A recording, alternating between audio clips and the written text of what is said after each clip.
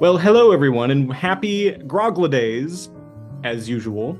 But not as usual, because our usual flow to this show is each episode we pick a rogue type game, a roguelike, a roguelite, if you will, uh, and then we talk about them, and we retch and we rave and we rank, and we don't do that this week because we're on break, baby. It's holiday Woo time. woo! Merry holiday to you too. And for this special entrance into our podcast catalog, we got some fun stuff coming down the chimney at you. But before we do all that, I am your mythological gift giver for the episode, Scott Berger, and with me are my naughty or nice co-hosts. It's me, Colin, otherwise known as Celebrimbor, Forger of the One Ring, Santa's helper. And I am Andrew Yule Cat Harshman. Look that up. That's some fine Icelandic mythology. Yule Cat. Well, we have two things that we'll do for this episode. First, we're gonna jump into a developer interview with a previous episode that we've reviewed, Warsim: The Realm of Aslona, the solo developer for that, Huw. And then after that, we'll jump into some listener emails that we've gotten. So first, let's seamlessly transition into another audio file recording with our developer interview. All right. Well, we are joined here with our very special guest, our only guest on the podcast that we've had thus far, and I think a great inaugural one. We are joined by our previous episode, Warsim: The Realm of Aslona, solo indie dev, Huw. And if I'm butchering your name, Huw, I apologize, but Oh, mate, your you got it last spot name, on. yeah, yeah, the first name, oh boy, but your last name, Huw Millward? Yeah, yeah, that's right. I got the Welsh Yes. first name and then some English colonial second name, so we're all good. Those crumpet eating bastards. Yeah, those bloody Yeah. neighbors. Yeah, so thanks for taking the time across all sorts of time zone craziness to join us for today. If people are listening to this and they're saying, "Oh, well, I haven't listened to your Warsim episode before," Huw, can you give us a one sentence description of what Warsim is all about? Oh, I don't think I can. If you can boil it down, I all always that stuff struggle down. to actually describe it, to be honest. I feel like other people tend to get it better than me. It's a very strange game that's kind of inspired. Oh, do you know, I'm already one sentence over, man. Do you know what I mean? Like, I don't think it's just a It's a fucking very weird strange game. game. There you go. That's Yeah, there we go. no. Boom. I think that does summarize it. Well, one of the reasons why we picked Warsim up to talk about before was because it is a very unique game. It's a very text-based, very console like command console terminal based game. But yeah, for all intents and purposes, it is a very kind of colony management ASCII sim with insane levels of randomization and procedural generation, I think. And yeah, I think at the time that we had reviewed it, Will was just overflowing with praise, and Absolutely. Colin didn't really get it, and yeah, I thought, like, for our winter special here that we're kind of buffering out, time to give my lovely co-hosts a little bit of a break from constantly reviewing video games. Thought, well, it'd be a good idea to kind of, we always get requests from listeners, when are you going to have developers on the show? And I'm always kind of nervous about having a developer come on the podcast, and if one of our podcast co-hosts was meh or didn't like the game, having to navigate that. But I think, yeah, like Warsim, every time I've opened it, has always been a fun and insane experience where the world of the text generation, I think, really helps to bring the imaginative possibilities to the fore. And it's just like you said, it's crazy, and it's like every time I open it, I'm like, all right, this time I'm definitely going to do this thing. And I wound up going down an hour long rabbit hole of trying to do political negotiations between half fungi horses and demonic orcs as you do. So, um, Yeah, sounds about right, to be honest. but Yeah, I play yeah, it sometimes maybe. myself, man, and I honestly find some stuff that I've totally forgotten is in there all the time. Catches me off guard. Like that's years of very random, sporadic adding things here and there. Sometimes maybe when I'm under the influence. I mean, that's the best time to be developing, right? It's like the right drunk, edit sober approach. Well, I don't know. It depends. You come back the next day and there's a bunch of bugs that you don't know how they're there, and you wonder who wrote that code. That's not so good. Coming up with ideas though, that's a better thing. But yeah, bringing them to light, definitely not hmm when you make some absolutely garbage code. Yeah, But hey, learn. and you've been at this for a long time with Warsim in particular. You had it debut in early access in 2017, and then you 1.0'd it last year. So congrats and kudos on that. Thank you. I'm kind of curious, and I know this is always a thing that like people can never give an answer to, but over that 5 year period, you've seen it evolve a lot. Like what sort of anticipations or thoughts do you have about the next 5 years of Warsim? I don't know. To be honest, I've thought about it, and I think that, like you say, it is something that's always evolving. But I really like don't feel like I'll ever be able to comfortably close the chapter on Warsim completely in my life. I don't know. Maybe the world will make it happen at some point. Like I have finally started looking at working on future projects and things. Um, but yeah, I mean it keeps ticking along. People keep playing it and enjoying it, and it's for some reason been my full-time job for years and years now, and I still can't wrap my head around the fact that it's a CMD game. But hey, if the world wants to keep doing it, I'm not going to complain. Um, but yeah, so I don't know. I really enjoy the game, and I think obviously there's certain things in it that are random enough that it doesn't get stale for me, but there are areas of it that do, and so I'm always tweaking and trying to change and add things. And there's a list of maybe 2,000 odd solutions and fixes and additions that people have suggested or come up with over the years that is still making this ginormous list that I need to look through and think, that was a good idea though. Maybe I could add that, and that's another 2 weeks. So I think it's always going to be there, even if it takes a sort of lesser role in my life and isn't something I focus on programming or developing as intently. I think it's still going to be there to some degree. Obviously, bug support, that sort of thing. But I don't know. I mean, 5 years ago, I would have thought that I probably would have finished with it within a few months, maybe a year, and then 4 or 5 years on, it's a completely different game and bigger than it ever was before in community, in total amount of people that have played it, and in what the game is itself. I look back at the really, really old versions of it. I kind of cringe, to be honest. Fuck, this was shit. This was total garbage. But yeah, nah. I don't know. What It's a really features? hard one to estimate. Yeah, what features in particular are you looking back and you say, "Wow, I can't believe this game existed without these features. These have these additions have really made the game transform into something that's way better." I think the easiest one to say, like, as that specific thing would be the throne room. It was a total Mm. afterthought. It was not intended to be part of the game whatsoever. And I saw something that did something similar in a game called Sort the Court, an indie game, and I thought, oh, that's really fun. And so I added a little sort of mini thing in there, just to play around with it, and it was kind of fun. And I kept expanding it, and I think in the end there were maybe think 150 different throne room encounter base types with then within them loads of different variants. Some would have hundreds of variants, some would have obviously just pure proc gen, and it just ended up being chaos. But people would always say, "Oh, it's getting a bit samey. Oh, I'm getting a few similar encounters," and I'd be like, "Shit, got to add another 50 new encounters." But it was never intended to be a main part of the game, and the amount of people that have sort of said it's the main thing they enjoy has blown my mind, and I'm like, bloody hell, I'm really glad I did add that now because it was definitely not even remotely intended to be part of the thing, but I think it does sort of get you involved in the world on a sort of grassroots level.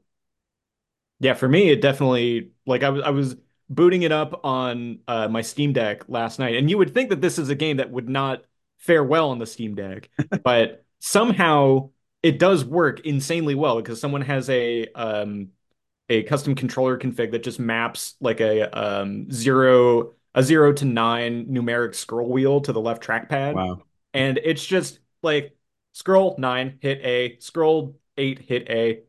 amazing. It works so seamlessly, and yeah, like sitting there just okay, boot up throne room. All right, advisors, what am I supposed to be doing today? Oh, you should go invade this goblin camp. Yeah, that sounds good. Let's do that. Uh, yeah, it has become kind of a core piece to how I interact with it. But yeah, there's so much craziness going. I think either between like the throne room or gambling my fortunes away in the arena are probably the two major pillars. But yeah, so like as you're going through and you're adding all these things and taking feedback from the community and stuff, like that's a lot of brain power that's involved with all that. And in that kind of creative enterprise, like what do you do to stay inspired, or like where does that kind of creative juice come from for you? That's a good one. Yeah, I mean, so for creative energy, I mean, I try and reply to everyone, and I think when I see a buzzing and active community, that's probably the biggest fuel I could ever have. So when there's lots of people sharing stuff, or people share their memes, or they share something that's just gone wrong, or some weird thing that's been spat out by the proc gen in their world, I always find that so inspiring. And when I see any kind of fan art, anything like that, it always makes me so happy. Um, I mean, I try and reply to everything, but obviously sometimes I'm having to bookmark things that are massive essays that I don't have the mental energy to face maybe today, but I don't want to forget it. So I've got sometimes that builds up to hundreds of things, but I always get there in the end. Um, but yeah, I think seeing the community, that's probably the biggest inspiration that makes me work on it. Sometimes I'll take a break from Warsim and I'll go back and have a little play through it, and I'll start thinking, oh man, it'd be really fun if I could do this.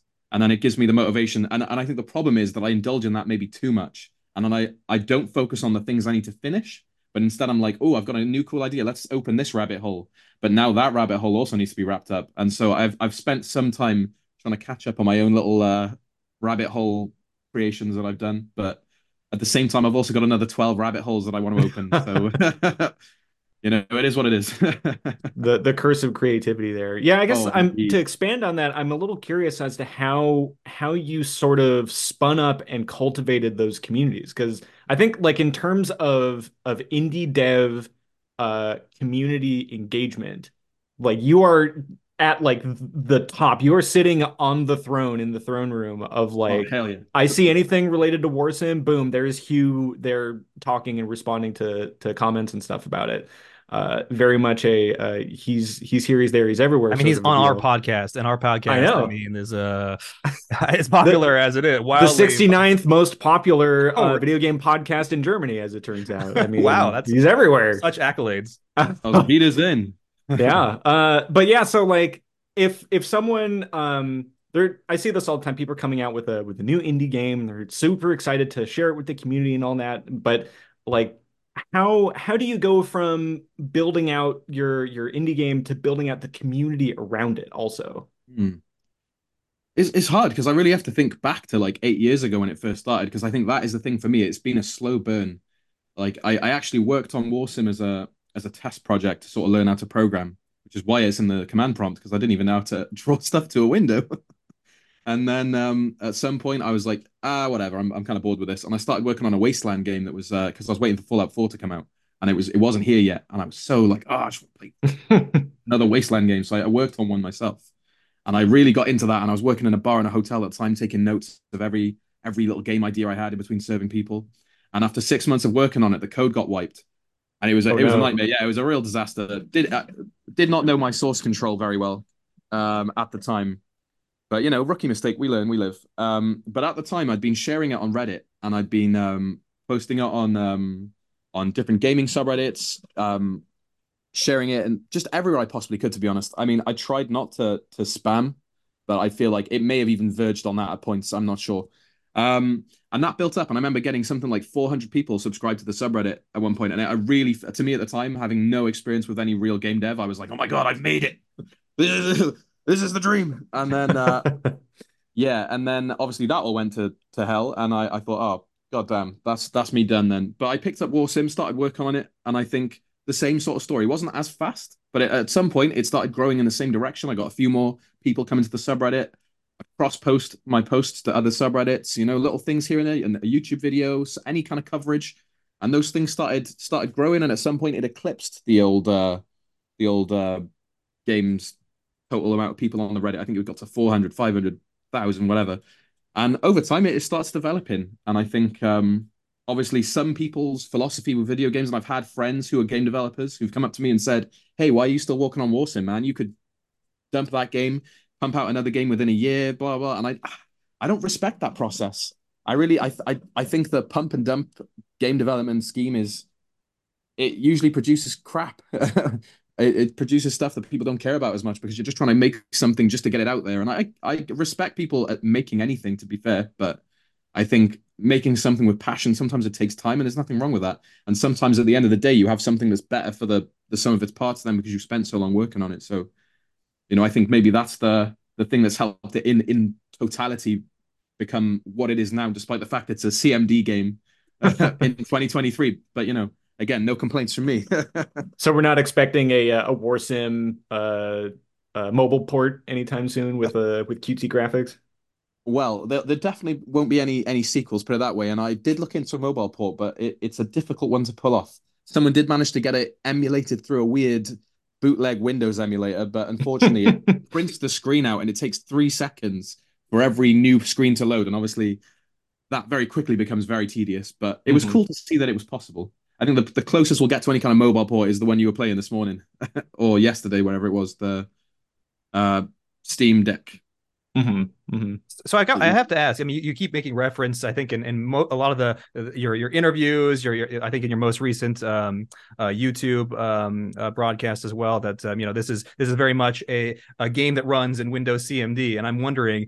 Is that like a symbol of like pride that this is a cool unique thing, or in hindsight would you have structured this differently and use a different sort of framework just to give yourself more Oh, flexibility to do the porting over and all this stuff? I mean, in hindsight, it's easy to say whatever, but I'm just curious. oh, definitely. In hindsight, I think Warsim would have probably been a graphical game that wouldn't have gotten as far as it was because I would have avoided going in the CMD route. I think it literally came out of my lack of skills at the time, and rather than quitting and just trying to learn to do it better, I just kept expanding on the mountain of spaghetti code running out of CMD that I already had, which is I don't know if you guys saw my post I had on programming humor, but I posted a screenshot of my code because people were sharing a picture of their large code bases. I think someone shared that they had 50,000 lines of code in a single file. So for non-programmers, that's terrible. Like you don't do that. That's a bad practice. Well, Warsim is 650,000 lines of code in one file. So I posted it on their subreddit and said, "Hey, by the way, it's a game on Steam," and everyone went fucking ballistic. And it was the single biggest day Warsim ever had for sales, bizarrely, Wow. and it ended up the number one post on Reddit for 10 minutes, and then an admin or a mod must have swept it, and it went off. And I think it got 4,000 comments. It was crazy. Huh. But yeah, so I mean, it's kind of a source of pride that I've even gotten to the point where it still functions and it is a thing. But yeah, I definitely would have done it differently if I had the skills and abilities to obviously have not built it out of the worst possible way I could have. But hey, it is what it is. It's all gone well in the end. There's I guess maybe on that kind of note of quote unquote soft remasters or soft reboots in a sense, two sort of major headliner games of the roguelike space have been Dwarf Fortress and Caves of Cud. And Mm. those both have been working with the publisher Kitfox to kind of like come in, help modernize it to some extent. I mean, Dwarf Fortress is kind of the poster child for like, you know, mania and menus upon menus and all that kind of stuff and the uh Herculean effort that I think Kitfox has put in to Mm. make it, graphical and like playable on and like Steam Deck verified and all that kind of crazy nonsense. Um, but Kitfox is also doing a pass on Caves of Cud to do a similar kind of I don't know if they're going in and like rewriting the code base specifically, but doing a lot of like UX, UI quality of life improvements, that kind of thing.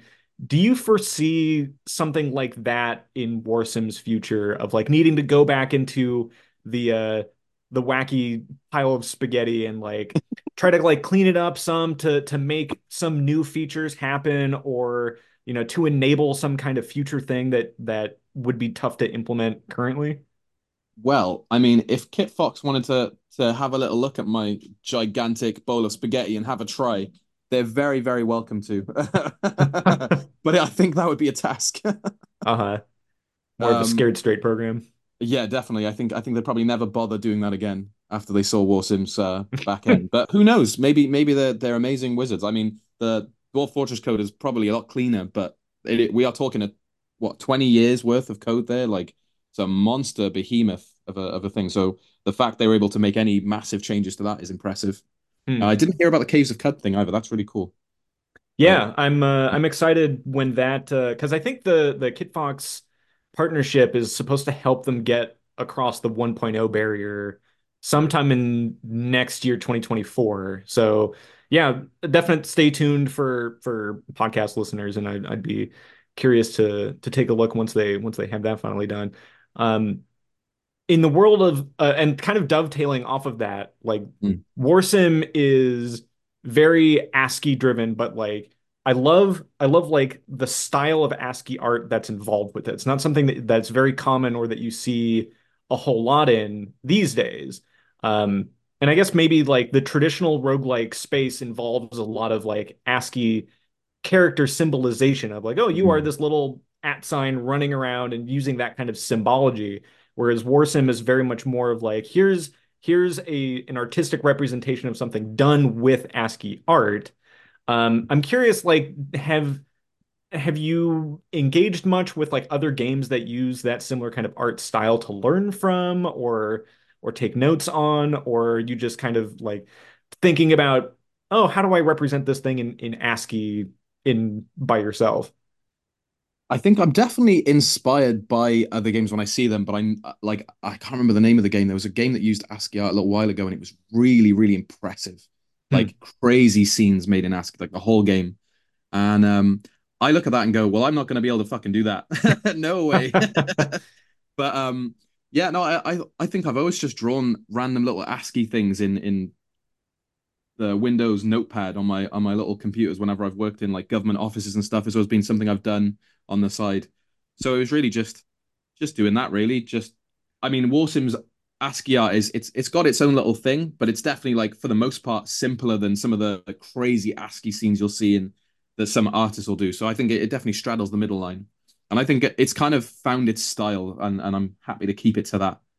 But yeah, it's very, very simple. But I think, especially little faces, they definitely got their own charm, haven't they?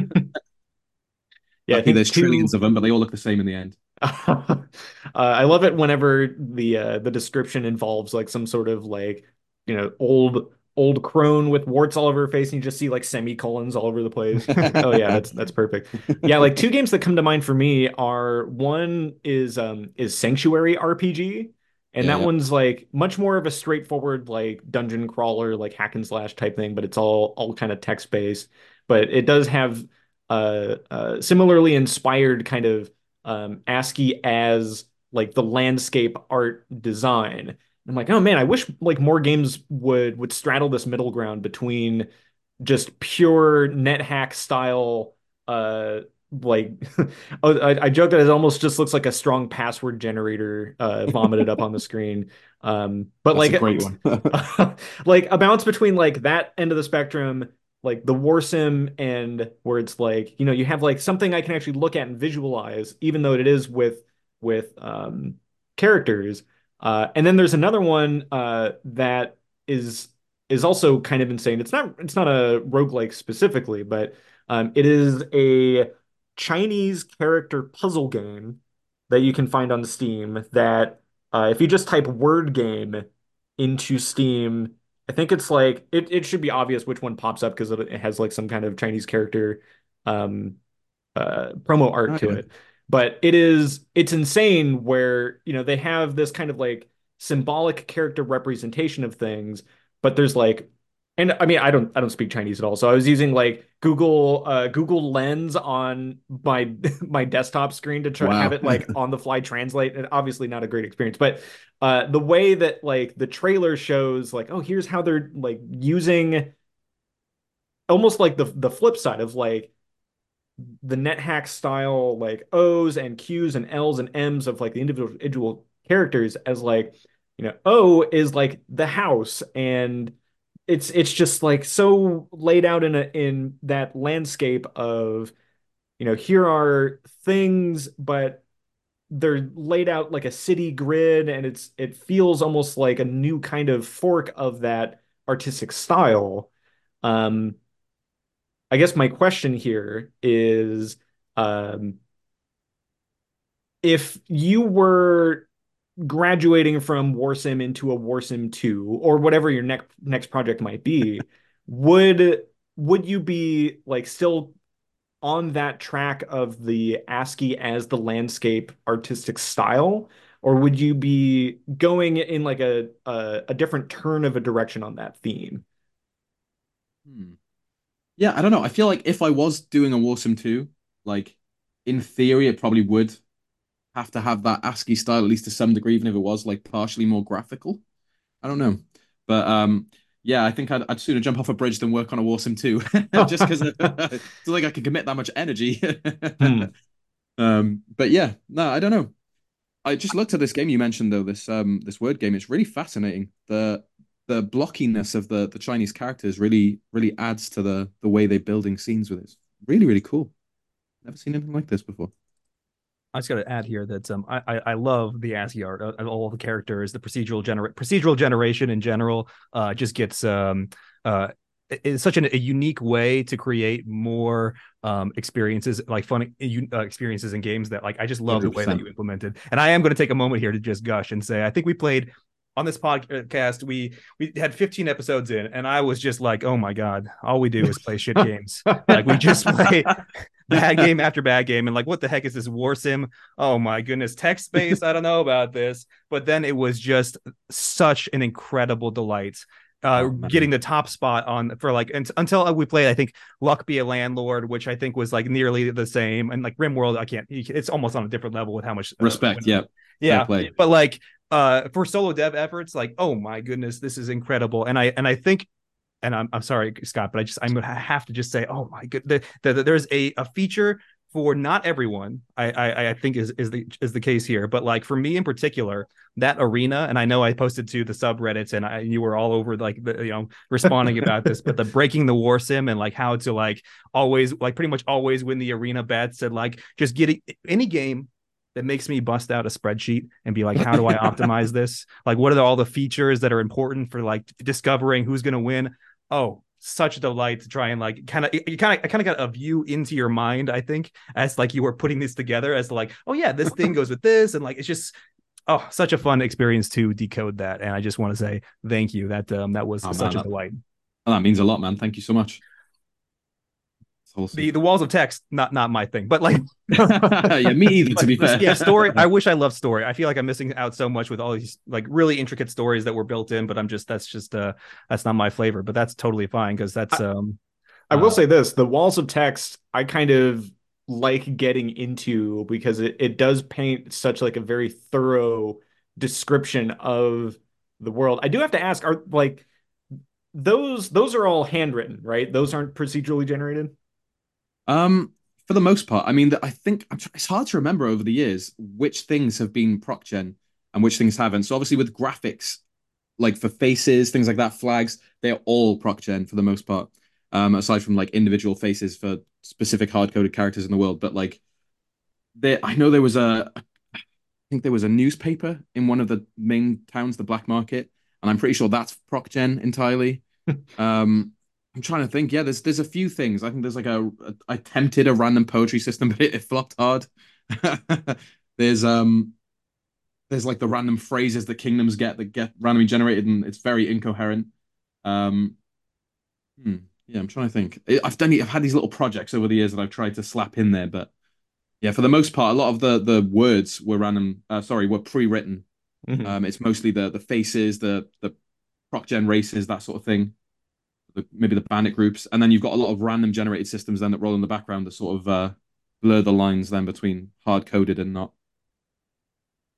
But I love proc gen. I'd love a game that was pure proc gen. I think some people really see it as a negative because they're used to proc gen done badly and they Mm. see it as a lazy way to do game development. And I really hate that stance because I think proc gen can't any complete proc gen with no I don't know rules behind it is just noise.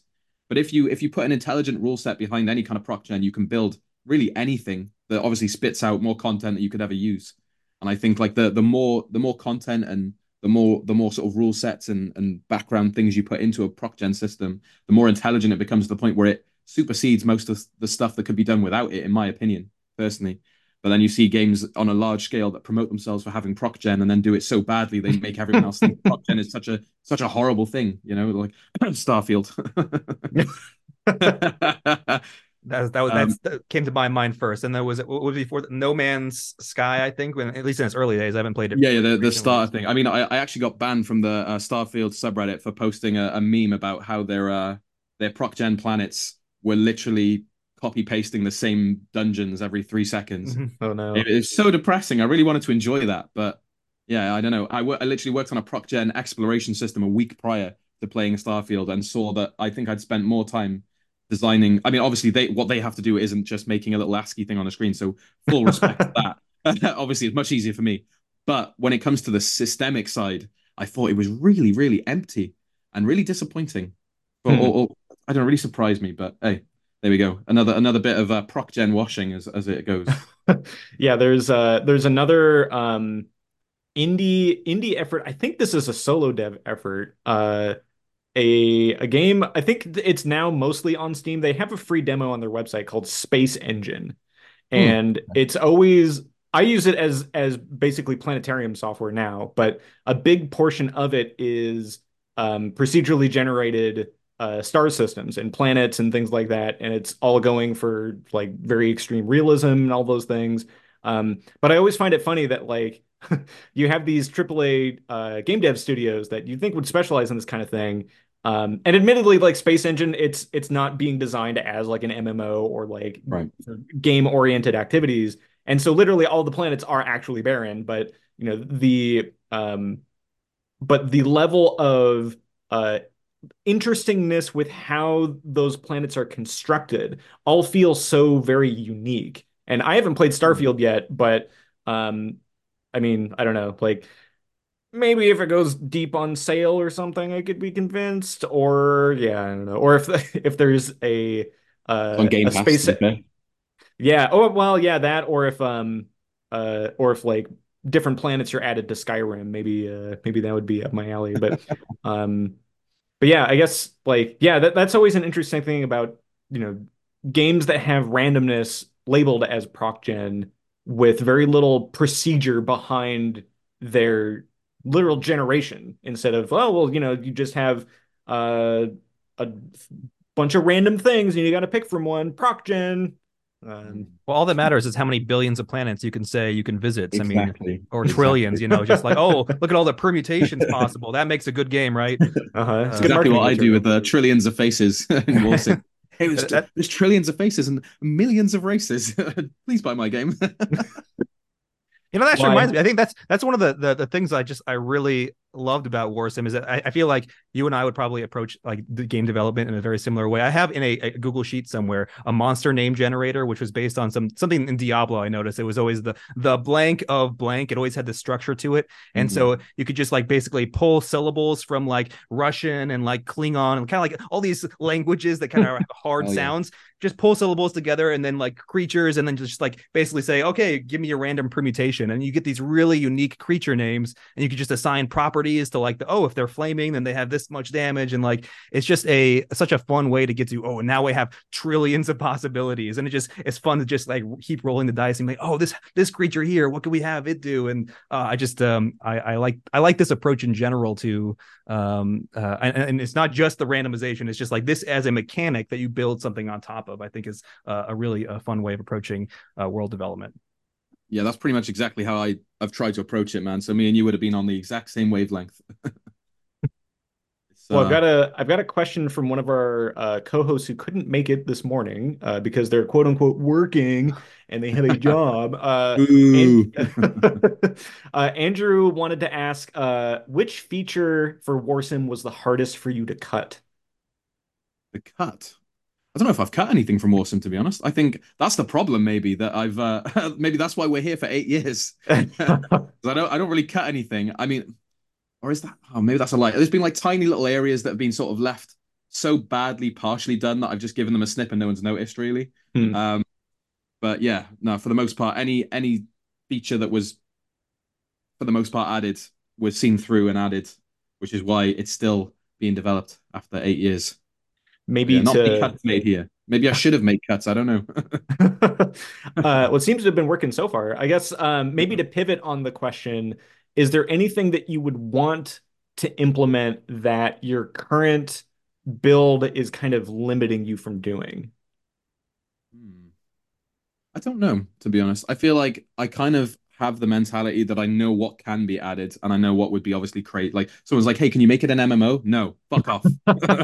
But obviously for the most part, everything else easily addable with enough time and effort. So I'm always thinking and considering of things that could make it better. I think the one issue that I have, which really always seems to elude me, is remembering balance when adding whole new sections of the game. And it's like, how does this actually affect the flow of the game for someone? And it's like, well, maybe I added something that can be exploited to make things take way less time, and suddenly the whole balance has been thrown off. And I think that's the one thing. Maybe that's a bit of a solo dev building a big old thing and not being able to keep an eye on all of the moving parts thing. But that's probably been my biggest problem is seeing how the game has evolved over the time I've added these things, and suddenly people are able to do things very differently, very quickly, and exploit certain things in very different ways. Where I've been like, crap, I really did not consider that whatsoever. And difficulty modes definitely have changed, where something that used to be really hard is now maybe not so hard, or Hmm. maybe even vice versa in some instances. But when people But find these, they post it to the subreddit or to the Discord, and you see it, and then basically, is that the balance mechanism that's currently in oh place? yeah, Yeah, I definitely keep an eye on that. I mean, I think the biggest thing is if a lot of people are saying the same thing, that's usually sets an alarm off my head where I'm like, I should probably pay attention to this at least. And I always try and listen, but I think that I've said this a few times. I really genuinely thought getting into game development that like, as with the internet, as with comments, trolls, things like that, you probably get, most people talking a lot of nothing, and a few people that might have some good points, but it is really hard to find someone who has a bad take with anything because they're passionate about it. They enjoy it. And even if you're not enjoying it and you're angry, that's a passion. Do you know what I mean? So like I found a lot of positive interactions with people who've left bad reviews for Warsim, where they've said something, and even if it's vitrolic, they've put something in there that I'm like, okay, I see what you're saying though. That is a good point. Like it really does drop off at that point, or that feature really could be expanded, or that element of the game really. I see where you're coming from, and I have a little chat, and before you know it, they're giving me better tips than I've heard in years, and Hmm. they're changing their review to positive and apologizing to me. And the game's better because of it too. So hey, One thing that I've noticed with doing a lot of data deep diving for this podcast is that a lot of like the indie roguelike games that I have in this humongous spreadsheet, there's so many of them that have so few reviews to them. Like you would think like, oh, like all these games have thousands and thousands of reviews. They're all so popular and all that. Um, let's see. I can't go a podcast episode without rattling off some inanely boring stats here. But apparently 50% of rogue style games in any capacity on Steam have 6 reviews or fewer, wow, and 25% have 56 or fewer. Or no, wait, no, I got that backwards. Even worse, the top 25% of all of those games have at least 56 reviews. wow. So I'm curious from your perspective, like in terms of building up that marketing hype around a game, is it like a sound strategy to try to like give out review keys to people to get them to review your game and get eyeballs on it, or is it more about that kind of or like that very um direct messaging to people in those kind of communities? Do you think there's like an advantage of one over the other? So it's kind of hard to tell when you do a lot of different things what it is that's actually bearing fruit when it's just you look at Steam and go, oh, a lot of people have bought it today. It's hard to tell exactly where things have come from. Sometimes there's a very obvious reason. Like if I did this podcast and I've done nothing else for a week and suddenly 20 million people buy Warsim, I'm like, well, this is all that happened today. So it's at definitely come from least. this, right? And Mhm. I know that's going to happen. So thank you guys. But yeah, I mean, I think I'm a big fan of the throw everything at the wall and see what sticks kind of approach, as long as you're not stepping on any toes or spamming. So I'm a big believer in sending Steam keys and review keys to anyone who I think deserves it really, and so I've hit up. I tried to hit up, I think, maybe everyone who's played Dwarf Fortress publicly that I could find that I thought it's a similar game. Maybe they'll be willing to try it. Other similar games, every media outlet I could find that I thought was relevant. Um, YouTubers in general that covered the same genres of gaming, maybe things like that. People online that were posting forum post threads, things like that. Just literally everything I possibly could to see what worked. And I think over the years, surprisingly, not many things worked crazy well, but a lot of things worked a little bit well over time. And I think, you post a post somewhere on Reddit and you get three people a day that happen to see it, and one of them maybe buys the game or something, and maybe zero of those people review it. But you've got enough little things like that all over the internet. It's filtering and feeding through people from these little internet tubes all over the place. And if there's enough of them, it forms a sea where there's always some people coming through from all over the place. And then those people do it. I think the average sale tends to not be a review. I'm not sure what the ratio is. I'm pretty sure lately Steam has made changes that make the review quantities higher per customer than it used to be. But even now, obviously, it's probably less than 1 in 10. But yeah, I think it's just really come from trying to reach as many people as possible and try everything. And sometimes you try something, and even if it doesn't work, you can see why it hasn't once you've tried it, and maybe go, well, maybe if I tried it this way. So it's always evolving. There's always more things you can do. I've still got a massive amount of things on my Warsim marketing list of hit these people up, message these people, try this, do this, go here, do that. But obviously, I've only got one 24-hour day. Scott, I gotta ask you because I mean, you might have this in front of you, or you might just know, but I have to believe that there's some relationship between the overwhelmingly positive and like the ratio of reviews to people who purchase the game. So, which is to say, that if you just create a game that people love, then you're more likely to get like a lot of reviews. And so, step one, oh, easy, just create a game that people love, that's unique and creative, that's gets people thinking, and then that's where you can get a lot of reviews. But it probably does have to do a lot with like these other incremental marketing strategies as well. But I think the games that people hate, like people just uninstall right away. I don't know. Yeah, that's a good point. Or maybe I'll rage, say this is a terrible game, don't buy it. Maybe that's how you get high reviews as well. But it doesn't seem applicable here. Well, a disagreement factor between Will and I'll point to the Arc games, as people will buy anything regardless of how well reviewed it is. So The Arc games. yeah, Arc Survival Evolved. Remember the Arc. dino? Yeah. Yeah. Okay. I think that like there was a recent release of that on Steam like a few weeks ago, and it's just been like overwhelmingly negative, but people are still buying it. So Yeah. I mean, Starfield too. I mean, that was another one. Well, I mean, I think it's yeah. mixed overall right now. I don't actually remember. Yeah, I mean, like there's definitely like feedback loops, and I'm definitely not an expert on like Steam game release marketing strategy in any means. That's why we have Huw here to correct us. Oh yeah. But my intuition and understanding of it would be that it's definitely kind of feedback loopy of like, oh, if a game is overwhelmingly positive on Steam, then it's more likely that people will buy that than something that's like, yeah, it's, I don't know, like 70 or 80% positive review score. Definitely. Um, I think that definitely plays a factor into it. I think what Steam does with the overwhelmingly positive rating, you need to have a minimum of 500 reviews total to get overwhelmingly positive. And they've got a recent reviews and a total reviews section for every game. But if you haven't had more than 10 reviews in the last 30 days, you don't get a recent review section. So that you can usually tell if a game is really not very popular if it doesn't have a recent review section. Or if it was a game that used to be popular but maybe isn't anymore, you can tell by the fact that it won't even have one of those because there's not been that many people checking it out and talking about it. Um, and then I think if you've got less than 500 reviews, the maximum you can get is like very positive or something like that. I think it's limited. And then I think you need to get the threshold is 95% of them need to be positive for it to be overwhelming. Anything above that counts as overwhelming, which on a smaller scale, one bad review can really throw you off because you need to 3 out of 100, or sorry, 5 out of 100 have to be negative minimum, or sorry, maximum. Anything beyond that, and you've lost it. And I remember when I first started, Warsim had 100% positive rating for the first like 100 reviews. And I remember every day I would refresh the Steam page with so much anxiety in my chest, like, oh my God, because it's got to happen, right? And there's always going to be someone that doesn't like things. You can never please everyone.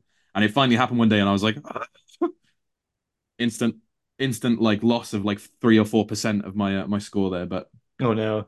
Yeah, it's the stats behind that are super interesting because it's like when building out, so the data set that we have that powers the podcast, I do like a scrape of titles from SteamDB, and then I make API calls to the Steam backend and pull all this data and stuff. And it's wow, very much a hard question of like, well, what are the best games? Like how do you qualify like what are the top ones for us to even consider talking about? And like the two axes that I was playing along with at first were just like number of reviews and what percent positive they were. And I was doing a very simple thing of like, just uh combine those two with like a Pythagorean optimization, just like basically just find the hypotenuse of the triangle, those two numbers. Um, and then the more I was looking into it, like the site steam250.com has a bunch of Mm, these different ranking algorithms that they tested out. And SteamDB also has their own ranking algorithm that like take these into account of like, Steam's method of yeah, like for these conditions of like if you meet this review threshold and you're this positive, then you're in this quadrant of the positivity matrix. That's fine, I guess. It's probably easier to grok than like all these different numbers and formulas for the average consumer. But like for ranking things in a spreadsheet, like I've wound up using the SteamDB one, which is like basically takes like the number of reviews and normalizes it to the percent positive. Like they have a whole thing on how it works and stuff, but I feel like that one has been the most well balanced because it just gives you a number at the end of the day. It's like, oh, on a mm. scale from like 0 to 1, how good is it? Question mark. And I've been following similar Hugh to your bemusement of like refreshing the review score every day. I've been following this one indie rogue game on Steam that has a very I don't know, like maybe polarizing art style question mark Okay. Interesting. called The Void Rains Upon Her Heart. And Yeah, yeah. this is a game. It's a rogue style bullet hell side scrolling shoot 'em up type game. But Has that not got 100% positive reviews, if I recall? yeah, in my data polls throughout the year, it had always been like 100% like zero negative, zero negative, zero negative. And then I want to say like recently it had, let's see, I'm looking on Steam right now, it has two negative reviews, and that's Scandal. enough to like uh on Steam it says it still says overwhelmingly positive 99%. But yeah, it's like this weird kind of mentality that puts people into a space of like, oh, I have to be in these upper tier bracket of like this Mm, specific category, and if I fall out of that, then oh my god, the world's ending kind of a deal. And you're right that like at lower review volumes that can be much more impactful, where if you have a game that maybe definitely. only 500 people are gonna review, every review counts. And yeah, it can be very scary if you get review bombed for whatever reason or things like Definitely. that. Yeah, you don't want to piss off a more than one person at a time because then you're having a real bad time. Well, funny you say about Steam 250. I remember like quite a while ago, actually, which is how I was aware of Void Raids Upon Our Heart. I used to watch the Steam 250 charts because Warsim didn't have that many sales, didn't have that many reviews, but it was still quite highly rated. Hmm. And I remember seeing, I think it was the hidden gems list, which specifically is for games that don't have that many reviews. And I remember seeing, you'd see a game that would just get one bad review and it would drop like 40 places on that list. Yeah. And I remember Warsim got a bad review one day and it was like down 13. And I'm like, oh, geez. So yeah, it really for the smaller scale games, it really does come fast. With just one person who doesn't enjoy them, and you do sometimes like I've seen some people that are serial bad game reviewers as well. There's one guy he left a bad review of Warsim, and then I checked his profile just out of curiosity, and every single game he owned, he had a bad review of. I respect the consistency there, like nothing personal. 10,000 hours, thumbs down. It was Yeah, okay. not enough content. Oh, I can't believe we haven't even broached this topic yet. This was one of the first questions I wrote down, and we're like 45 minutes in, and I haven't even asked it yet. Chat GPT.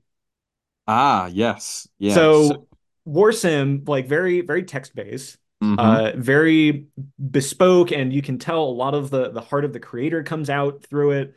But yeah, like ChatGPT has really like blown up the world for good or bad. Uh, and yeah, like what's your take on it as someone who's so much in like the text gamified space? Like, do you see it as like something to work with as a tool or For sure. something else?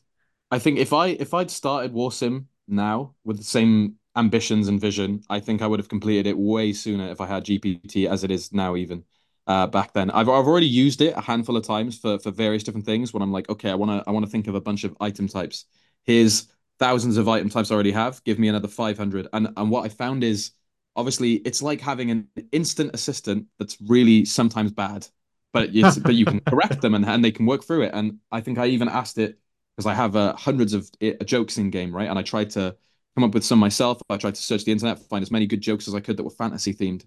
And I asked GPT to write me some based on the ones that I gave it. And there was a few that were actually quite good, surprisingly. And there were some that were really, really terrible. And they were really surprisingly bad. Like I couldn't wrap my head around but it was so bad that a human wouldn't have even made them. And so I gave them to a brain damaged gnome to tell in a tavern somewhere. So Ooh, I it love still that. stayed as content. But yeah, the power of GPT is pretty terrifying, and it definitely worries me a little bit. But hey, at least for the most part, it's accessible to everyone, right? So at least we've all got the ability to use it for whatever. But yeah, I think it's tremendously helpful. I think if you can use it for anything, then absolutely use it. For me, when I'm asking it to make me large amounts of things, what I tend to find is that my job becomes more quality control than anything. Hmm. Because I'm checking what it's giving me, going, okay, that's not that good, can we try again, but maybe with this. But the power of it is massive. If I'd had it all those years ago, we would have been looking at a different game. Maybe it would have lacked as much soul. I don't know, Hmm. but GPT definitely it's definitely an incredibly incredibly powerful tool if you use it the right way. Yeah, well, it's great that you have like all of the content over the years to feed into it as a grounding and say based on this stuff Right. instead of just being like generate something from the void, which may not have That's been your true. own. That's true. Yeah, that's a good point. Didn't think about that really. But are you Um, so it sounds like I mean like you can use it for like the actual content generation of the jokes and items and that sort of thing. But I wonder, are you using it? I'm guessing at this point you feel extremely comfortable writing the actual code for the for your yeah. but like Well, are you using like a Copilot or any of like cursor.sh or any of these like AI assisted tool code writing tools?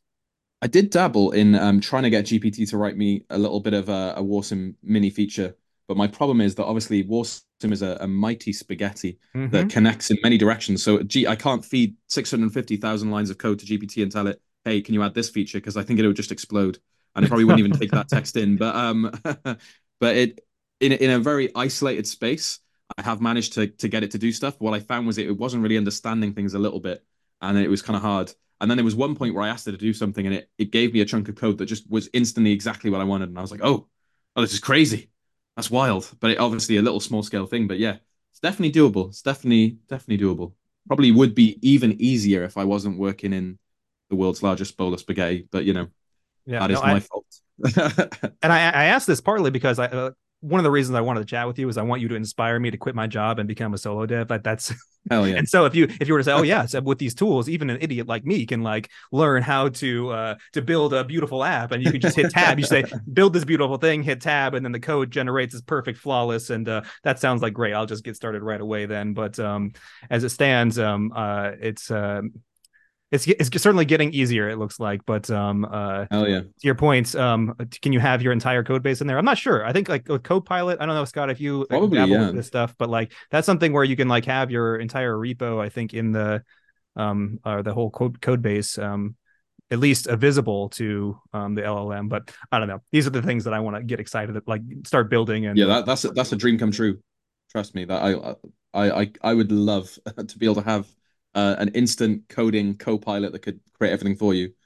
Then it becomes like an arms race almost, doesn't it? To then try and create something good and fun. But yeah, right. it's There's definitely an about to be amazing, incredible concept.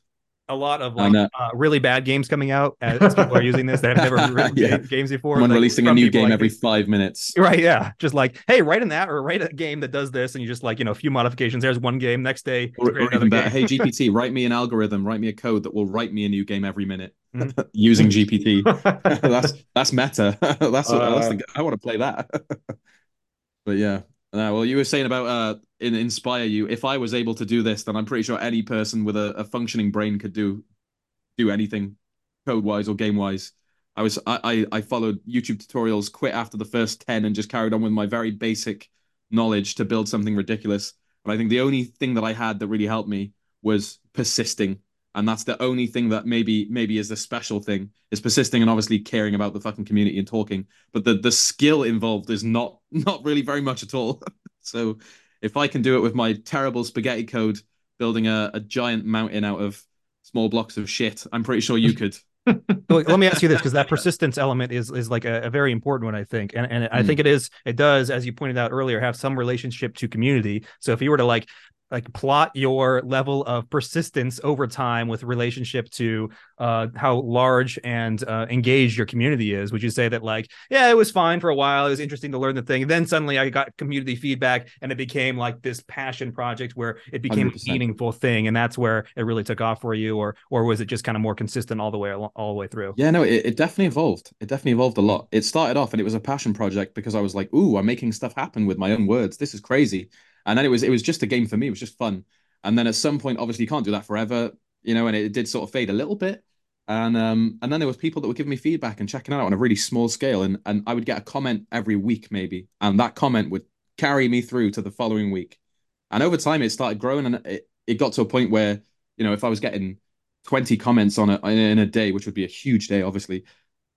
That's fuel for another month for me. It was so exciting. And I think obviously to not, blow smoke up anyone's ass, obviously getting money for the thing as well was a whole extra thing that changed the game for me. And I think as soon as people had invested in the game and had bought a copy of the game and it was in early access, I felt a deep commitment to, like, I can't drop this now. I don't want to create some abandonware or pull some of those Kickstarter campaign things that people have done. I want to see this through and actually deliver what I've promised and make something. And I think that was a big motivator as well. But the constant community feedback was invaluable, and I think probably the strongest fuel for the longest amount of time. And it's never faded really. I still feel like really excited whenever I see a new review. I check almost every day. I have a little check, search for the latest reviews, check on Reddit, Discord, whatever, and see what people are saying. And it always makes me happy. I still sometimes feel like I'm being punked, but yeah, it's beautiful. It has not faded, and Yeah, it's and been it's a like, long time now. and you know that, like, with like this is, as you continue to work on this is like a legacy project that even long after you're gone, like, this game will still exist and be available. And as is proven by the fact that it doesn't have intense graphics, like, it won't matter if graphics become the most Oh. intense, like, three just VR experience, everything turned up to the max, because it turns out that fun is not a function of like graphics alone. And so I don't know, mate. this I feel this like should stand the test of time, but ostensibly that should be the case. it could stand the test of time unless there's a Windows update that comes out and removes CMD. In which case, is bye bye baby. Then back to bar work. But yeah, hopefully not. Well, there You are listen, other. Bill Gates, don't do it. he's Well, he's an avid listener to this podcast, I'm sure. So, Bill, you're noted listening, fan of do the not pull the plug on CMD. I'm telling you now, man. indeed. Are there any games that you play, like, outside of doing Warsim dev stuff, that you feel like deserve more attention? Oh yeah, so many, to be honest, so many games. I feel like it's really kind of a curse sometimes when you get into developing and you learn how to expand on things and you can indulge in your own. I want to add this, I want to do this, and see other games. You're like, wow, they've got such an amazing thing in their hands here. Like, if I was the lead of this team, I'd be doing so many things with it. Like, there's just so many amazing games out there, so many different projects. It would be really hard to pick one, to be honest. I think sometimes it's like you look on Steam and you're trying to find a good game and it feels like there's a drought and it feels like there's just absolute crap everywhere.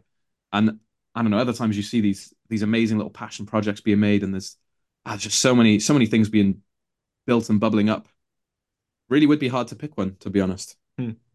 To not cop out on that. Can we just ask for like some favorite games then, that maybe that you've Hmm. personally enjoyed? Yeah, I'm trying to think. I play. I go through phases in a lot of games, so I'm quite enjoying playing a lot of Crusader Kings 3 mods at the moment. That's always a fun time. I still can't wrap my head around how they've built something that is so massive and yet so malleable. It's pretty crazy, pretty impressive. Um, a guy that I'm kind of pen pals with is working on a game called Worldbox, which is a god simulator. And that game, he didn't put it on Steam, and I was like, "Why? Put it on Steam, man! Put it on Steam!" And it's doing really well on Steam now. I'm pretty sure he's living his dream. But that's a really cool game, and I wish he would update it more, but I understand it's because he's cooking and he's building. But I'm always waiting for more because it's a really addictive thing to watch. Quite therapeutic actually. And then I've got a few internet pen pals that are working on a few different things. One guy that I chat to worked on Streets of Rogue, Ooh. and Streets of Rogue is an absolutely incredible game, and he's working on an open world sequel, which I think is going to be probably my most anticipated game of the year when it finally comes out. And I'm trying to think who else we've got. There's Yeah, there's always some cool stuff. I gotta ask you, have you played there's another it was another solo dev project, at least it started out that way. It's a Kenshi, maybe it's a game you've heard of. I Oh, Kenshi, yeah, sorry. And it reminds How me could I forget? a lot of Warsim in many respects. Yeah, well, I found Kenshi many years ago, and I tried to play it, and I don't know what happened, but I just really did not get it. I just really couldn't vibe with it, and so I quit and installed, got a refund, and then I ended up checking it out years later, and something just clicked in me, and I played it for 300 hours straight, and not to unpg your podcast, but so in Kenshi you can harvest your own hash in the swamps, right, and build your own little drug empire. And in real life, I went and acquired some hash just so I could really role play the game. That was how much I was into Kenshi. I really loved it. I even added the character Beep, which is a sort of bug person who they're connected to a hive. Essentially, is one of the civilizations in Kenshi, and the he's disconnected from the hive because of his brain damage, so he's unable to be part of the hive mind, and so he just walks around saying Beep, and absolutely incredible goat character. And I added him to Warsim in a little shack that you can find in the middle of nowhere if you explore the proc gen exploration system I added a few updates back. And I had a lot of Kenshi fans being like, "This is the crossover I never knew I needed." I mean, that's delightful. I didn't realize that was a thing, but that is utterly delightful. Yeah, huge fan of Kenshi. I'd love to meet the guy that developed it. I think absolutely outstanding effort. He made something that has no business being able to be done as a solo project. It sounds like one of those bizarre ambition things that people would say, "Oh yeah, I want to make a game that's hugely open world with a crazy world that's like Morrowind, but you've never seen anything like it before. It's much bigger. You can build a whole civilization, all this other stuff." Not achievable, surely, by a single person, but and yet he still did it. I think his name's Chris something, but absolutely amazing effort. Genuinely incredible. I think Deserves he's all the working on a success they've gotten. Kenshi 2 right now, by the way. Not to saying that you should be so inspired, but Yeah, no, yeah, Kenshi 2 is cooking, and it'll be very exciting when it finally drops. I don't know how long it'll take, because I mean, I imagine it's going to be as monumental as the previous one, but with even more. But he's got a team now, I imagine. yeah, I think so. All those Kenshi millions. And too right, good luck. These are the kind of game studios we need, ones that are developed by people that have started with something crazy and then go on to you know build these incredible wild things. So I love to see it. Well, I think that does it all for questions on my end. Will, did you have anything else you wanted I to... check my notes here. I mean, I got all my gushing out, that at least most of it that I needed to here, and I can't go too over the top, but Why it's not? really great No, to have you on here. no. Cheers, mate. Well, Yeah, no, I really appreciate it. yeah, thanks for coming on the pod. Is there anything that you want to promote or shout out? No, not at all. Why not have a moment devoid of capitalism? Excellent. Perfectly good idea. Warsim Bitcoin coming soon. Yeah, So Warsim Bitcoin coming soon. Got the DLC dropping in a week. It's gonna be one of 700 DLCs that I'm dropping. That's the best part. They're procedurally generated. They all cost $50 each. It's just free real estate. excellent. Well, yeah, thanks again for coming on the pod. Come back anytime. We'd love to have you. Oh hell yeah, my absolute pleasure. Thank you for allowing me to ramble about video games and passions. Anytime. All right. Well, that was our seamless transition from our interview back here to our I guess main part of the episode, question mark. What a good interview. I should Oh probably yes. listen to it. Will was on deck for our interview part, and Colin and Andrew sadly had jobs to be working at the time, so we've kind of spliced this out into two different parts. But Yeah, I'm actually I'm probably as excited as the average listener to listen to the interview because I haven't had a chance to to hear it yet. So Well, I'll have it's to, yeah. yeah. We talk about all sorts of wacky stuff, from marketing strategies to chat GPT and everything in between. I mean, if you've made it this far in the recording, you know exactly what we were talking about. Um but now for what everyone has come here for is listener email. Bum bum bum bum. Uh I've decided to kind of take some emails that were more sort of long-winded that we've been getting and put them here in our special episode to give them some much needed attention. So without further ado, we have our first email come in from, gosh, how do I pronounce this? The BIGE, the Beige 23, The writes biggie. into the Biggie. I like Biggie. The Biggie Biggie. 23. Biggie's writing It's a in. bit of a flow. Writes in and says, how much of a roguelike slash roguelite do you feel you need to complete before covering it? Many games in the genre have secret levels or bosses or require numerous wins to get the full experience. So when do you feel you've seen enough to give the game a fair shake? Ooh, this is a great question. A great question that weighs heavily on my mind. I've considered this, and you're kind of there are some issues with like not wanting to spoil yourself potentially. Um, I feel like, yeah, what is reasonable? I mean, it varies from game to game, right? It just depends. Um, but I mean, sometimes, when a game's just not gelling with someone, like, we're not gonna expect our fellow pod members to, just power through it. Except for in the case of Dead Cells. Will really should have tried to play that for at least Longer than 10 a minutes? good 2 hours. Come on, two Yeah, hours yeah. minimum. Just because, like, I gotta assign a value. I'm gonna say like 2 hours, 2 hours minimum. Got to get in under Let's that say that refund for window, two right? for the sorry, I'll let you all give your answer as well.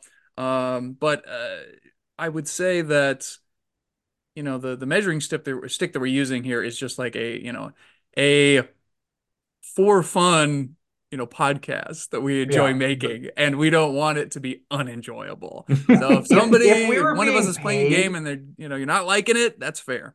if we were being paid to do this, I'd feel more guilty about the length of time that I played on some of the games, but eh.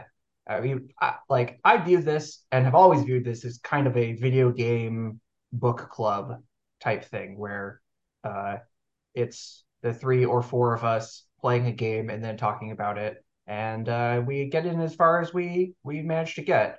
And I usually try and do at minimum like 5 to 10 hours. I feel like that is a usually a good amount of time to get a feel for the game enough that you can at least talk about it. Obviously, more would be better in most cases because yeah, secret levels, bosses, numerous wins, etc. Like that's something that we often don't get to in these games. So really, we're more getting a taste of these games a lot of times.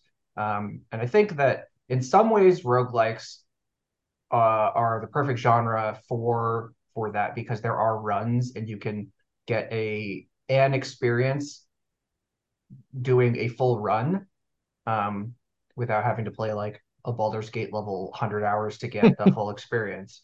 Mhm. But there's definitely games where we're not getting the the depth of experience that people who are really into the games are getting. And I know that that affects our ratings in a lot of cases. Like there, the RimWorld episode most recently, where Will and I had played extensive hours of RimWorld, and like the things that you guys are talking about, I'm like, oh yeah, I don't even remember not knowing how to do that. Right. So like I'm rating this game on a level of competency that you can't expect someone to have after 5 hours. Mhm. So, like, there are definitely certain aspects of the games where I bet you they either shine or become repetitive if you play them the full amount of time. Mhm. But I mean, we've got 2 weeks and full-time jobs and other commitments of life and other games that we want to play. So, it's hard enough That's to right, and get other games. and other it's hard enough games. to get adults to do anything, let alone commit to like 2 hours throughout 2 weeks to do something. Uh, but yeah, I think like yeah, I think you hit it right on the head with like for funsies and like the run-based nature of a lot of these games. Like if you can kind of grok the idea within like a run or two, yeah, like you could probably make some blanket judgment on the face of it. There are a lot of games that like compound with like meta progression as you unlock stuff. And I feel like I'm glad that I stuck with Gungeon through that process because I felt like I kind of bounced off it pretty hard to start with, but I knew that it had that kind of like, oh, okay, I know that like lots of people spend a lot of time in this game. There's got to be something to it. Maybe I'll just keep grinding away at it, and I can just got over that hump just barely, and I could see the vast horizon in front of me of gameplay possibility. But I think also when we were picking our algorithm for picking games, maybe algorithm's too generous, our weird, bizarre pick them out of a hat method of how we were picking games at the start of this podcast was very much like, oh, here's three games we've never played before.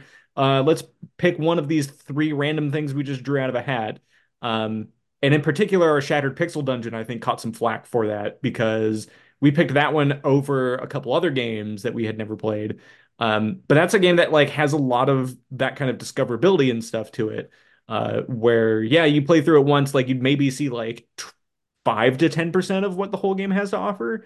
But again, if it's like a game that we're kind of coming in blind and we don't really have any knowledge of or muscle memory for, and we kind of bounce off it hard, I feel like yeah, like those games early on maybe had a little bit of an uphill battle. But now I think with what we're doing, where we kind of come to the table with something of like, oh, I want to talk about this game because blah. Uh, Yeah. I it feel like gives you need to us. have at least one person advocating for the game Mhm, in order to like get past it. If all of us have like not the best first impression of it, and you need that like person be like, "Hey, I really like this game." You're like, "Huh? Well, if Scott likes it, then I feel like I should give it another chance." First, like Warsim is the perfect example. Like hearing you guys talk about it and talk about how much you enjoyed the interview, I'm like, man, I really feel like I should go back and play Warsim again. Like, was I wrong? Like, Will likes it so much, and I generally like games that Will likes. mhm. Like, maybe I should go give it another shot. And like, you need that kind of someone needs to be there to advocate for that game, um, if you're not as into it to Yeah. get you to keep going on it. So And I think another aspect is that our very scientific set in stone ratings for this program are not set in stone in that we could change them at any mhm. time. And like my Luck Be a Landlord rating, I think when we reviewed the game was like, yeah, it was pretty good. And like since we did that episode of like I've been coming back to it more and more, and I've just been pushing that rating higher up on the chart. So there'll probably be some way for us to revisit that stuff later on. I mean, obviously with uh playoff style things at the end of the year will give us a chance to revisit things. But yeah, I think like having the ability to be flexible with our mindset and being able to change those rankings over time as we come back to things is another kind of level of flexibility that we can say like, well, yeah, I only spent a few hours in that game before, but maybe I should come back to it. And maybe my opinion on it has changed with different games that we've played along the way, kind of a thing. Sure, sure. Yeah. But Colin, real quick, going back to what you said, the number that you stated, 5 to 10 hours. I agree with that insofar as that is an ideal amount. Like I'd like to Sure. Yeah. do 5 to 10, but that's not always possible. And in the question, it says like, when you've seen enough, when do you think you feel like you've seen enough to give it a fair shake? Fairness is definitely in my mind when I'm playing these games, and it's more in my mind when it's a game that I'm not particularly enjoying. So I find myself in a tough spot. It's like, am I being fair to this game? Should I push forward and push myself to play more of it? And yeah, it can be kind of tricky. Because it's like, I don't know, the good game, oftentimes I'll be like, well, I'm enjoying this right out of the gate and I feel pretty confident, but like Whoops. Oops. it's 30 hard, hours. feels a little harder to pass judgment on, Hmm. when I'm not feeling it so much. And some I of these also games, I feel like as long as we're kind of like transparent about how much we actually played the game, be like, yeah, you know what? I only got 2 hours into this game. I didn't care for it that much, but if you there might be more content if you manage to like get more into it and dig into its depths more. So I Mhm. feel Yeah, like if and we're that right, and that's another thing. And I totally respect, folks who are fans of a game that gets covered and, you know, yeah, um our opinions are or maybe probably not super wrong. happy that, there hasn't been that, some of us haven't played it to the maximum amount. It's like we'd love to, but not always it's not always tangible. It's not always The reasonable. the data set that I always reference, that's up on the GrogPod website. One of the things that I have in there is the playtime percentiles for each of the games in it. So you can Mm. go in and you can see like here's like the 10th percentile amount of time that people have played. Here's like the 50th, 90th, and it gives you kind of a spectrum of like, oh, this is how uh deep the game can go. And so for things like, let's say, I'm just looking through some of the ones on this list, like Dead Cells, like the 50th percentile of playtime is like 65 hours. That seems about right. Obviously, probably hard to do in 2 weeks with a full-time job. But I think like if you played it, like the 10th percentile is like 10 hours. I feel like 10 hours, you could probably see a lot of that game. And the 90th percentile is 247 hours. Like it's got some long tail to it. Something else like Binding of Isaac, that has a 50th percentile, 464 hours. So Wow. kind of a lot. There's a lot of engagement there. But at the same time, like I feel like if you play through 2 or 3 runs of Binding of Isaac, you kind of got the idea, right? You sort of know what the game is about and how it plays and stuff. I don't think you need to necessarily spend 1,000+ hours on it to quote really get it, but there are games that do have that much longer tail to them than others. Um, and yeah, like some of them are just bottomless, but some of them you can kind of, even with those bottomless games, like you can kind of get the idea of them from the get-go pretty quickly with that cyclical nature to them. I think of like something like Rocket League. Mhm. You could play a game in 5 minutes, be like, wow, this is hard. You played a couple more games, and you know what Rocket League is. You could keep playing it for 700 more hours, but like you get the gist of the game very quickly, and But you kind of judge it. do you know what Rocket League is unless you've done 25 hours of acrobatics training? I mean, that's where the real game begins. Sure. All right, let's move on to our next email. This one, Which direction are we moving in? Are we moving one uh, way, perhaps? yeah, that's a good point. This email comes from, let's see, yeah, so hi, Grogpod hosts. I'm Rel. I used to play quite a bit of One Way Heroics. This episode, the One Way Heroics episode that we did in the past, convinced me to tune in for the first time. I didn't think anyone would be talking about One Way Heroics in 2023, so thanks for sharing your experiences with it. Enjoyed the chat. Some things I'd like to mention. One Way Heroics 2 is in development! Exclamation mark. It has been since before 2020, I believe, by the same singular dev Smoking Wolf, who also goes by the moniker Silver Second. Looks like it retains some of the quote encroaching wall of darkness concept, but you're moving across a hexagonal grid now, and there's deck building mechanics? Question mark. Rel goes on to say, One Way Heroics music problem on the Steam Deck. Yes, I mentioned this as a thing that was kind of frustrating me a little bit. It's a problem with translating a Windows game to play on a Linux-based platform, SteamOS. There is a fix, but you'll need to read a bit, and they've sent a link to a Proton DB fix that I guess maybe I'll post that in the show notes. But yeah, they go on to say, yes, the Mystery Dungeon series games are very much worth your time.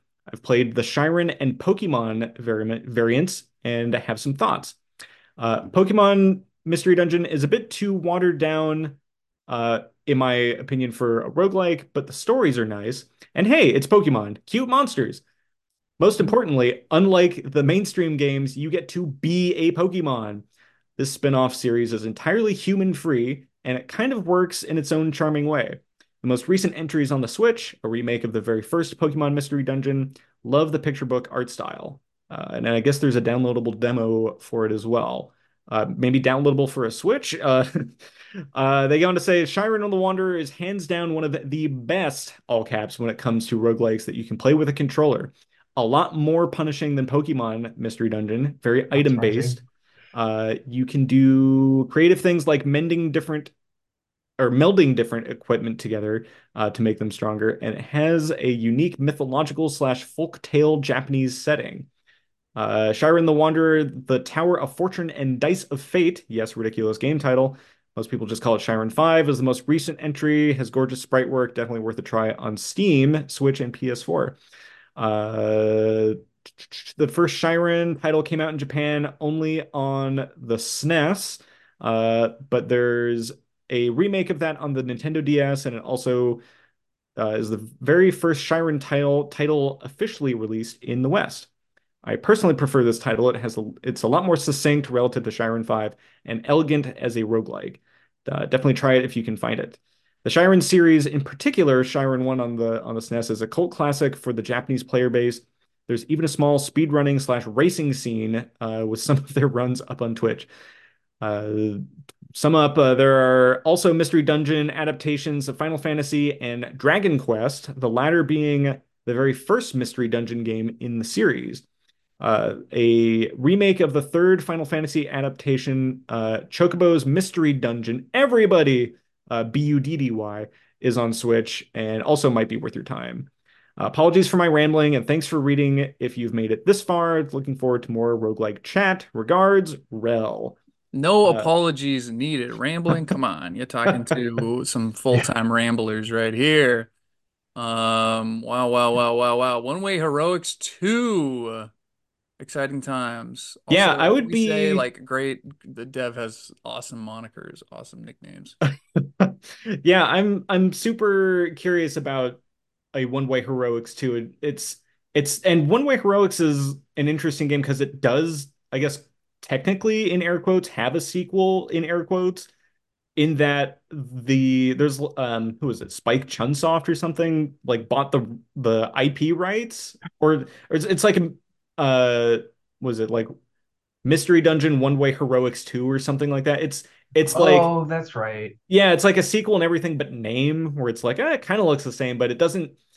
It feels like it. Well, I guess I don't know. Again, I'm judging with 0 hours of playtime, like we just discussed. But I get the sense that it's one of those things where it's like, oh, inspired by One Way Heroics, but not quite the same kind of level of indie dev Yeah. jankiness. Uh, which is kind of what I'm looking for in a One Way Heroics too. So yeah, it'd be interesting to see if the different movement mechanics and deck building add to that kind of system. Um, yeah, Yeah, I mean, it sounds like it could be interesting. I like One Way Heroics has definitely been one of the more individual, unique games that we've played. Like, it is not like any of the like. I remember when we were doing the playoff bowl. You know, like I don't even know what category this goes in. Like, it's it's kind of its own thing, and I appreciate that. And regardless of how much I liked it or not, I want more interesting, unique games to be made mhm. just as a concept. So For sure, for sure. And I'm looking at Rel sent over some links to some gameplay of the in development. OW H2, OW 2. And it looks pretty cool. It's like hex based. I dig the aesthetic. Very cool, very cool. Here But for it. yeah, Colin, you kind of nailed it with like One Way Heroics being it's not quite a traditional roguelike, and it's not quite something like Binding of Isaac. It's that mystery dungeon space that we really haven't explored yet. And like these Pokemon mystery dungeon games, I faffed around a little bit with Pokemon Red Rescue Team in a GBA emulator, and it's interesting. And I think I get what Rel's saying here about it being like more kind of like the Pokemon ones being more kind of cutesy, casual mystery dungeon entries. That makes sense. It Uh, fits with this theme. yeah, that would make sense. And yeah, I've been kind of curious to try out Shiren because like the idea of like a Super Nintendo rogue style game just sounds so weird and whimsical that it would fit really nicely into that category of like weird, like still kind of figuring out what the genre is type stuff. Um and yeah, I guess like Chiron 5 being on Steam is interesting. A lot of these mystery dungeon games also seem exclusive to Nintendo platforms, and as I guess like we don't really have like a blanket statement of like this is a PC game only podcast. But it would be interesting to kind of dive into some of those other consoles. There's one that is a for sure stay tuned that had been PS5 exclusive up until very recently, Returnal, which God, Yeah. I think I have to upgrade my graphics card specifically to play. Um, but yeah, some of these that are like Switch exclusives, I'm like racking my brain of like, okay, how could we go about Do you have a procuring? Switch? I do not, but I Andrew, do you have wonder. a Switch? Yes. All right, so Andrew, we Hmm, just have to all go to your house Yeah, and play that's on your perfect. Come Switch. on Because down. I don't, and I know Will doesn't either. So right. Yeah, I mean, I might as well not have one. I never use it. Last time I yeah, used it was an ill-fated attempt to play in a Doki Doki Tetris tournament at PAX, and I got just totally wrecked. Yeah, we got one. So yeah, I could just like, play for a few hours and then pop it in the Hmm. mail and yeah, over the course of a 2-week period, I'll play a game. Probably, maybe, potentially. Got to send it express. Yeah, Express. and there's a new Shiren game coming out in January, I think, also for Switch. But yeah, like fresh off of the production pipeline, which I think people are super pumped up about. So I think covering some game out of the Shiren series. I hear a lot of people always talk about the Chocobo or the Chocobo Mystery Dungeon games as well. Like that's like its own series too. Like there's so much of this mystery dungeon fork of the roguelite spectrum that's like that could almost be it's like its own entire podcast wing in and of itself. So um definitely a lot to explore there for sure. Yeah, love chocobos. And a yeah, chocobo-centric game sounds pretty radical. yeah. And I'm looking at this like I don't think that there's any way that I could play this besides stealing someone's Switch and playing it on. I'm probably not going to buy a Switch just for Chocobo Mystery Dungeon, but Well, you don't have a Switch. Well, Christmas is coming. I believe there were some Chocobo Mystery Dungeon games for the PS1. I'll So there find some are emulator out ways. there. Yeah, there are ways to utilize our PC power for that kind of a thing. When was the first Chocobo? When? Yeah, was it Final? I What mean, Final I think Final Fantasy? Fantasy One has chocobos Oh, Does it's it? even in it, back I into the first believe. one. Let me just look over here at my copy of Final Fantasy One, Got a autographed by chocobo on the cover. Sakaguchi. It should be noted. Certainly, I don't like to mention. I don't Ooh, like to bring it up. I'm pretty confident. I'm gonna double check though. Do a little research. I'll get back to you in a bit. I don't Yeah, this remember. Mystery Dungeon theater, Mystery Dungeons feels like it could almost be its own subgenre of some kind. Are these mystery? Is the term Mystery Dungeon copywritten? Does someone own that? That's a great Or does it question. just happen to be in the naming conventions of all these I games? think well it was something that came up from what was yeah like our writer Rel had mentioned one of the I think Dragon Quest games. There was like a Dragon Quest NPC that got spun off into their own game called Kowloon's Great Adventure: Mystery Dungeon. And that's what kicked off like, oh, like this is a whole genre now. I don't think that like I don't know if that's owned by Square Enix, but it wouldn't shock me because then you would have like the Final Fantasy crossover stuff. But that is where I believe the moniker comes from. And it's frustrating because I've always like penned in this, okay, in the future on the schedule we'll play Talon's Great Adventure and the SNES Shire in it as like this is the first foray into like console controller rogues. Uh, and for the life of me, I cannot find an English translation ROM of Talon's Great Adventure Mystery Dungeon.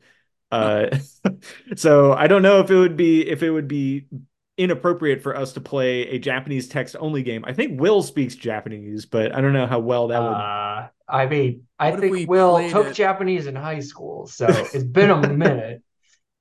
Uh, well, we could maybe, yeah, I don't know if you just like hold up Google Lens to your computer screen and use Google Yeah. Translate. That's pretty handy. I've got some breaking news. The archivists have returned an answer for us. It would appear that Andrew Harshman is wrong. In penance, I'm gonna have to throw away my copy of Final Fantasy One. It wasn't until the second game that we got Oh, okay, there you chocobos. go. Yeah, yeah, yeah. So, yeah, as far as I'm concerned, the series starts there. Yeah. I don't think I ever saw Chocobo in playing Final Fantasy 4 or 6, whichever is the one with the Magitech mechs. Yeah, 6. good stuff, good Wow. stuff. Oh, that intro music. Ooh, running with your mech through the snow. Come on now. I've watched speedrun videos.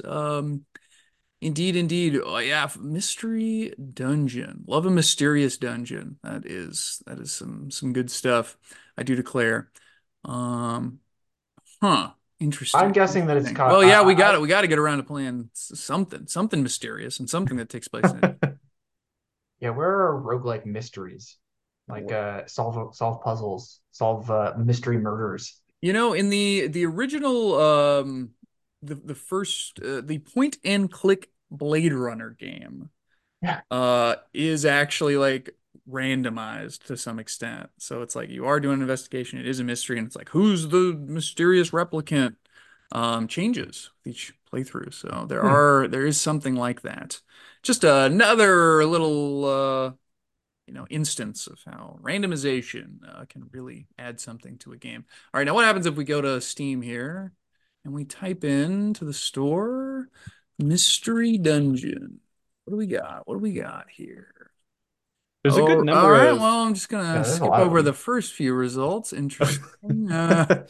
Senpai and the Mystery Dungeon, you say? yeah, we probably won't. We'll Well, wish we list got to that for keep this later. Oh, right. podcast G-rated a little bit. Pardon me, pardon me. Visual novel.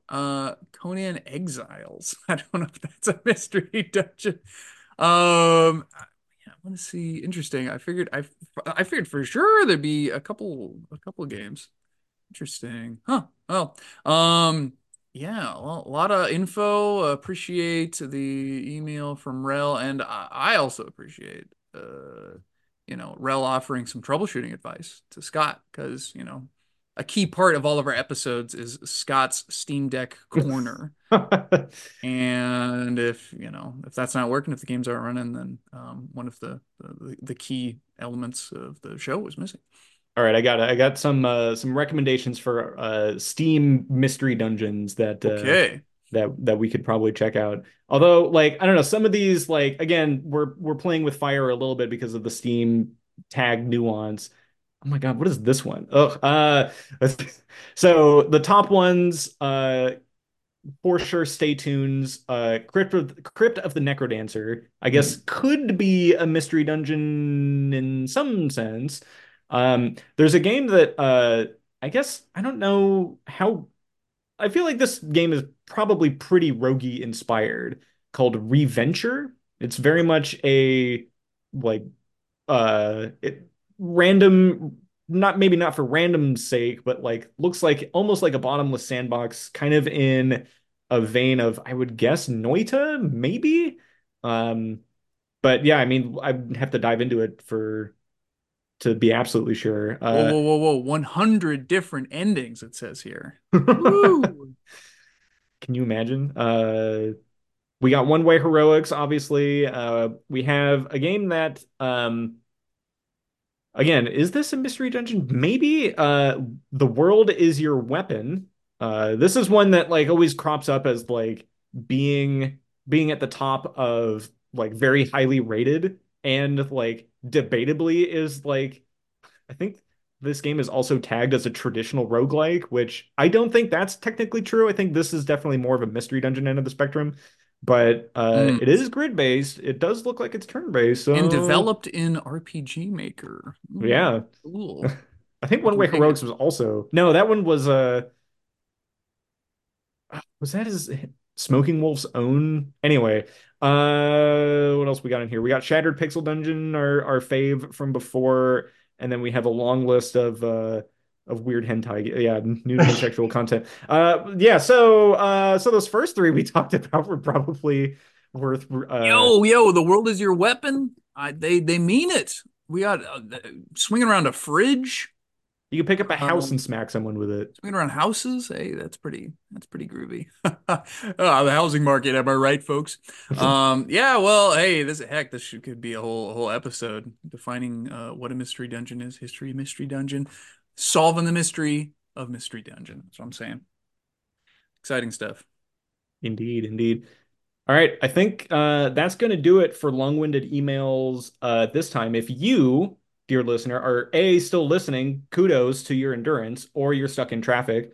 Uh, if you would like to write in your own long-winded email for us to read on a special occasion, you can send that in to grogpodzone@gmail.com. I do make sure to read all the emails and I try to respond to them, whether or not if we can fit them into a nice attempted hour-long segment is another question. But for shorter form comms, you can at us on Mastodon, everyone's favorite decentralized social media platform, grogpod@gamedev.place. That's where you can find us there. And you can find all of our rankings and data and other episodes and tags and things and our results from the inaugural GrogPod Omega Bowl, our season recap from season one, I guess. I don't know if this is, I'll count this as also season one. Who cares? Epilogue. Grogpod.zone, the website. Um, yeah. Our next episode coming up, hot and fast here, is a will pick. And although he's not here to give us a bit of a preview, Colin, what would you say about Rogue Tower to kind of whet people's appetite for our upcoming inaugural second season? It's a good tower defense game, where the levels are randomized and the order in which you unlock towers changes throughout your course of your run. Sometimes you don't get all the towers that you want. And if you play it like Will and I, it ends up being spreadsheet madness as you try and input all the values and calculate what the actual perfect optimal run scenarios are. When should you upgrade your towers? What kind of magic? How much magic? Oh, Will's already posting graphs in our Discord. It's great. Um, so stay tuned for that. We might have to get Will to post some of them graphs after the next episode. That's what the show notes are for Yeah. sure. Yeah. All right. Well, that's going to do it for our winter special.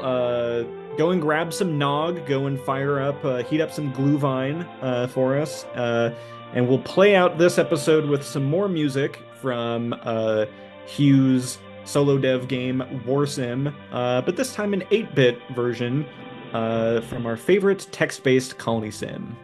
We'll see you next season.